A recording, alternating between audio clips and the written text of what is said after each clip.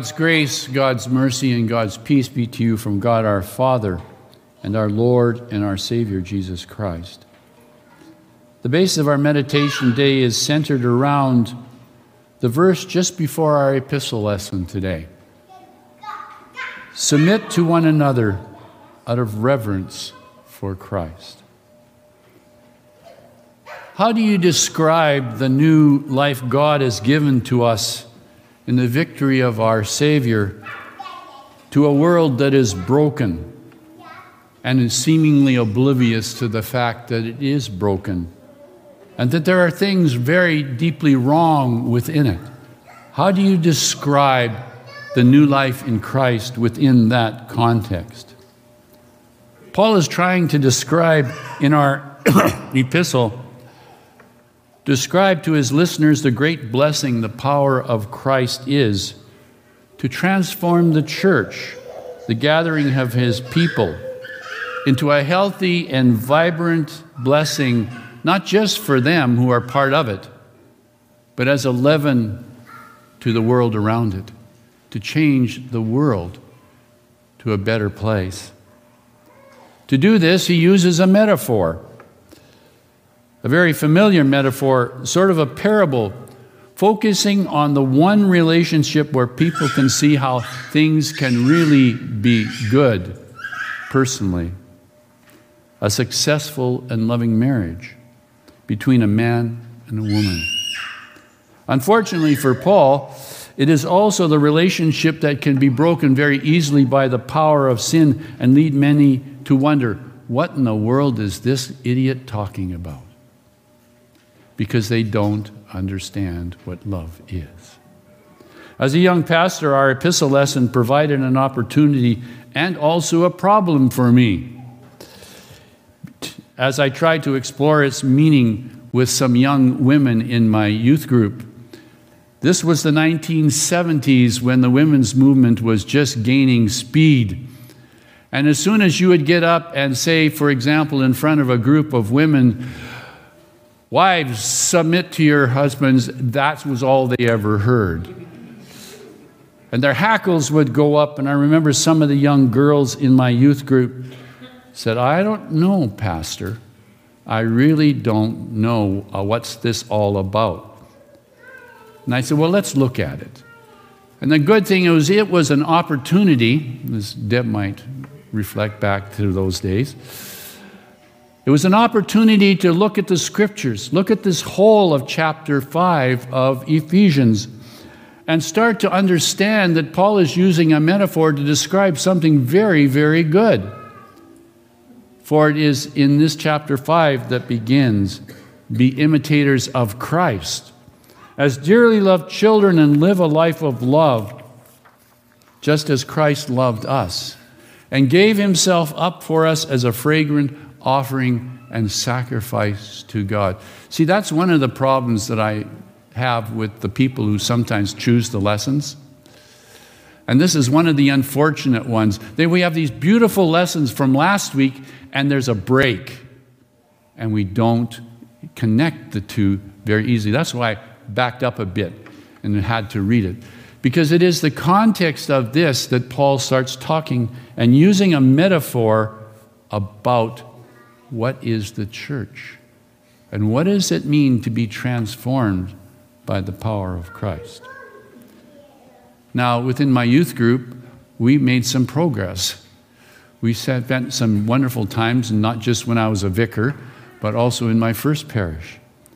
And it was great to see us understand what Paul is talking about, not only raising the image of marriage, but helping us to understand the nature of love that is part of the church. But what about the world? How do we explain this to the world, especially this world, this confusing world in which we live right now? Our other lessons today show us both the need and the challenge we face as we look around at the world, and not only in the world, but also in those among those who call themselves spiritual people. Now, Isaiah points out the superficiality of what people called faith at their time. Faith was a handy thing to identify themselves and to enable them to feel a bit superior over everyone else around them.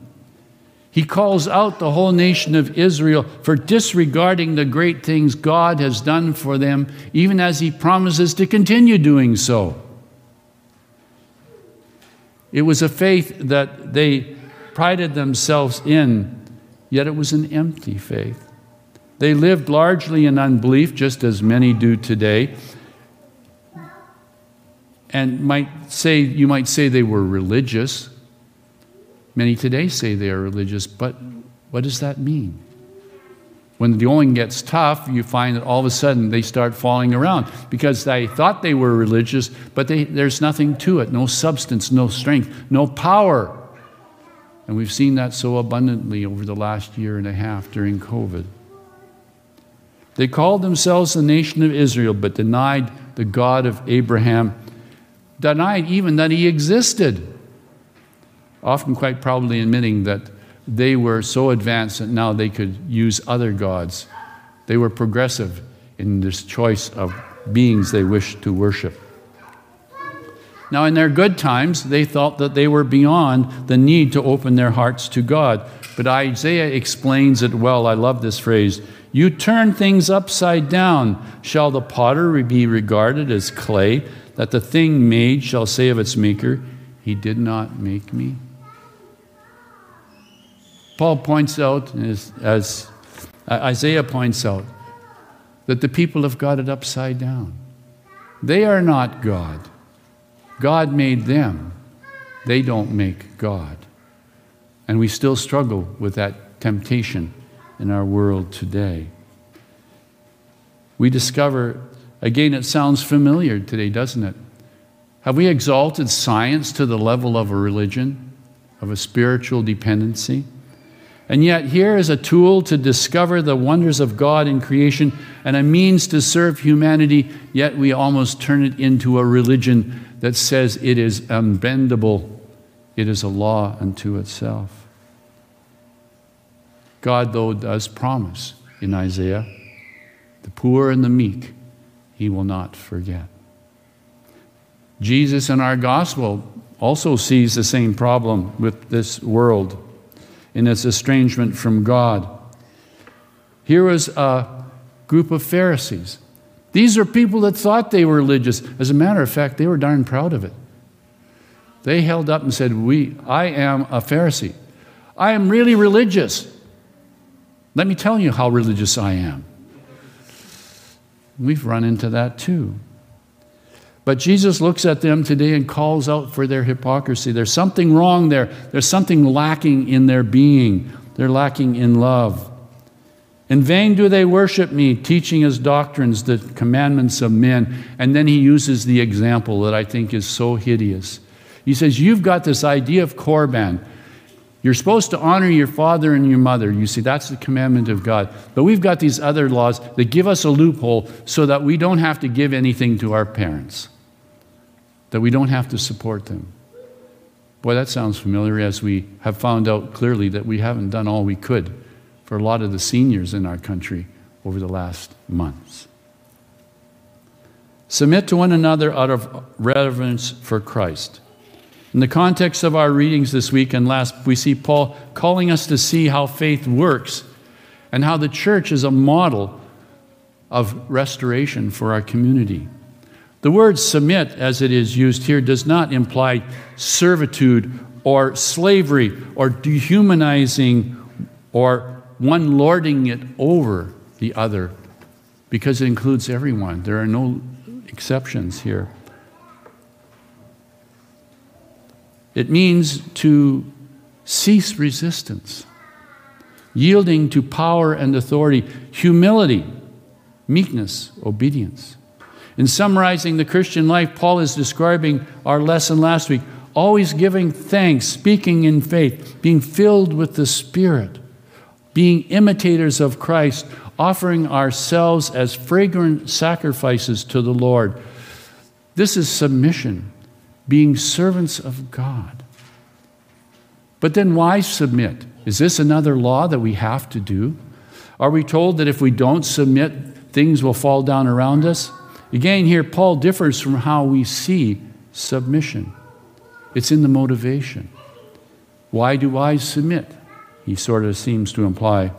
Why do I not find submission to Christ abhorrent? He says it's directed first and foremost to Christ. It's humble obedience. It's motivated out of reverence and thanksgiving. Again, a word that is important, reverence. What we are doing when we submit ourselves to Christ is it's out of respect, out of devotion, out of honor, simply out of thanksgiving that He has saved us from our sin. He has sent a Savior. He has made us His children. He has given us the promise of eternal life. And above all, He has loved us and shown us what love is. We love because He first loved us, and we love back as a reflection of His victory. And that love impacts every relationship in our lives, including one in particular, which is Paul's metaphor for true understanding of how it works. Remembering this, the metaphor of a good marriage is an example of the relationship of the church to Christ and what it can be and mean to each of us in the world. Paul wants us to see that the church is the bride of Christ, and He is the bridegroom. Contrary to our usual thought when we think of weddings, it's not all about the bride. Paul here shows us that it's all about the groom in this particular case. Why submit to Christ, he says, the bridegroom? Because of love, because of honor, because of thankfulness. Submission now comes hard to us. Both genders, no gender is immune, and especially when it comes to God, it is necessary for us to realize that the will of God is always good. It's always right. It might not be always agreeable to us, but we have to understand that in faith, we look to Him to guide us and direct us. Outside of the relationship of Christ to the church, the metaphor seems difficult, impossible, even wrong. But Paul is talking about husbands and wives who have faith in Jesus as their Lord, who have been transformed by His love, who have bowed down together before His altar, who have received His true body and blood together, who both as fellow children of God have been baptized, and who realize that their partner is also a child of God, redeemed by His grace, a fellow forgiven inheritor of the blessings of Easter, and who daily is forgiven by that same Savior and Lord. It all starts with the invitation to be imitators of Christ, putting aside the days of darkness, as Paul says, living in the newness of life in the Spirit, and submitting to each other as an act of thanksgiving to God. It also is a picture of the church. A picture of the church, a husband and wife kneeling at the altar, as I have just described. Now, all this is great and good, but it is the emphasis on the husband that shows us the real power in this relationship we call the church. We focus on the submission because that's sort of where our weakness is in this relationship. We focus on the submission. But Paul talks about Jesus in this relationship, the bridegroom. On one level, the metaphor defines the kind of love that is the super bond of human marriage. It represents the actions of Jesus to claim His wayward bride as His own. And He works, how He works with her to make us worthy to be called His own. Paul reminds us that Jesus gave up Himself for the church. He gave Himself up for us. He gave Himself up, and we are members of what He gave Himself up for. He died to forgive our sins. He sent the Holy Spirit to empower us and to forgive us each day and make us holy. This lesson tells us a lot about the attitude of Jesus towards us. He is driven by love to make us better, make us whole, make us His own at any cost to Himself. As a Christian, it tells me that you and I, each one of us and all of us together, are special because we are defined by the love of Christ. But Paul also adds to the metaphor, if we turn it around to talk about Christian marriage, he says, this is true also about marriage, not just about the church. Such is the greatness and opportunity for love Christ gives us. Dear brothers and sisters in Christ, the bride of Christ in this place, COVID-19 has brought out the best and the worst in us. We've seen it in our world as it's torn apart and people living fearful and denying reality. And we become aware that the world is filled with pain, the pain of ignorance, the pain of frustration. And we see it every day. And we see the great need of our world for that which Paul is talking about in our lesson today. Our world needs the church. It needs you and me to live our lives as a fragrant offering so that they might have an alternative to what is out there. And yet at the same time, we've also seen something else, another metaphor for the love of Christ. In our first responders, I think it's pretty interesting. Our first responders have been there busy healing in our hospitals, in our clinics, and how even now, as they faced ridicule in the past from those who denied, how those people who are now suffering from the disease are welcomed. They are not rejected, but loved by those who sometimes they made little of. This is an example of how the love of Christ works. It is there in our world. Submit to one another out of reverence for Christ. As Jesus has loved us, may we love each other. And may that love rub off on the world around us. He is Lord. We are His. We are forgiven. Amen. Now may the peace of God, which passes all human understanding, keep your hearts and your minds in Christ Jesus our Lord. Amen. Hi, Pastor Cy here. I hope this message was encouraging for you. At Riverbend Lutheran Church, our goal is to support Christians in their daily walk with God and in proclaiming the love of Christ to a lost and broken world. We're a small and inviting congregation welcoming any and all who are sinful, hurting, seeking, or simply broken. Whether you're already a Christian and are looking for a church home, or you're undecided about your faith and looking for answers, you are welcome here. We have a number of programs for all ages and walks of life. Sunday mornings we have worship followed by educational programs for all ages. Please join us. For more information, you can visit us online at www.riverbendlutheran.com, call us at 780-430-7382, or email me at pastor@riverbendlutheran.com. Better yet, stop in for a visit. Until then, may the Lord bless you and keep you.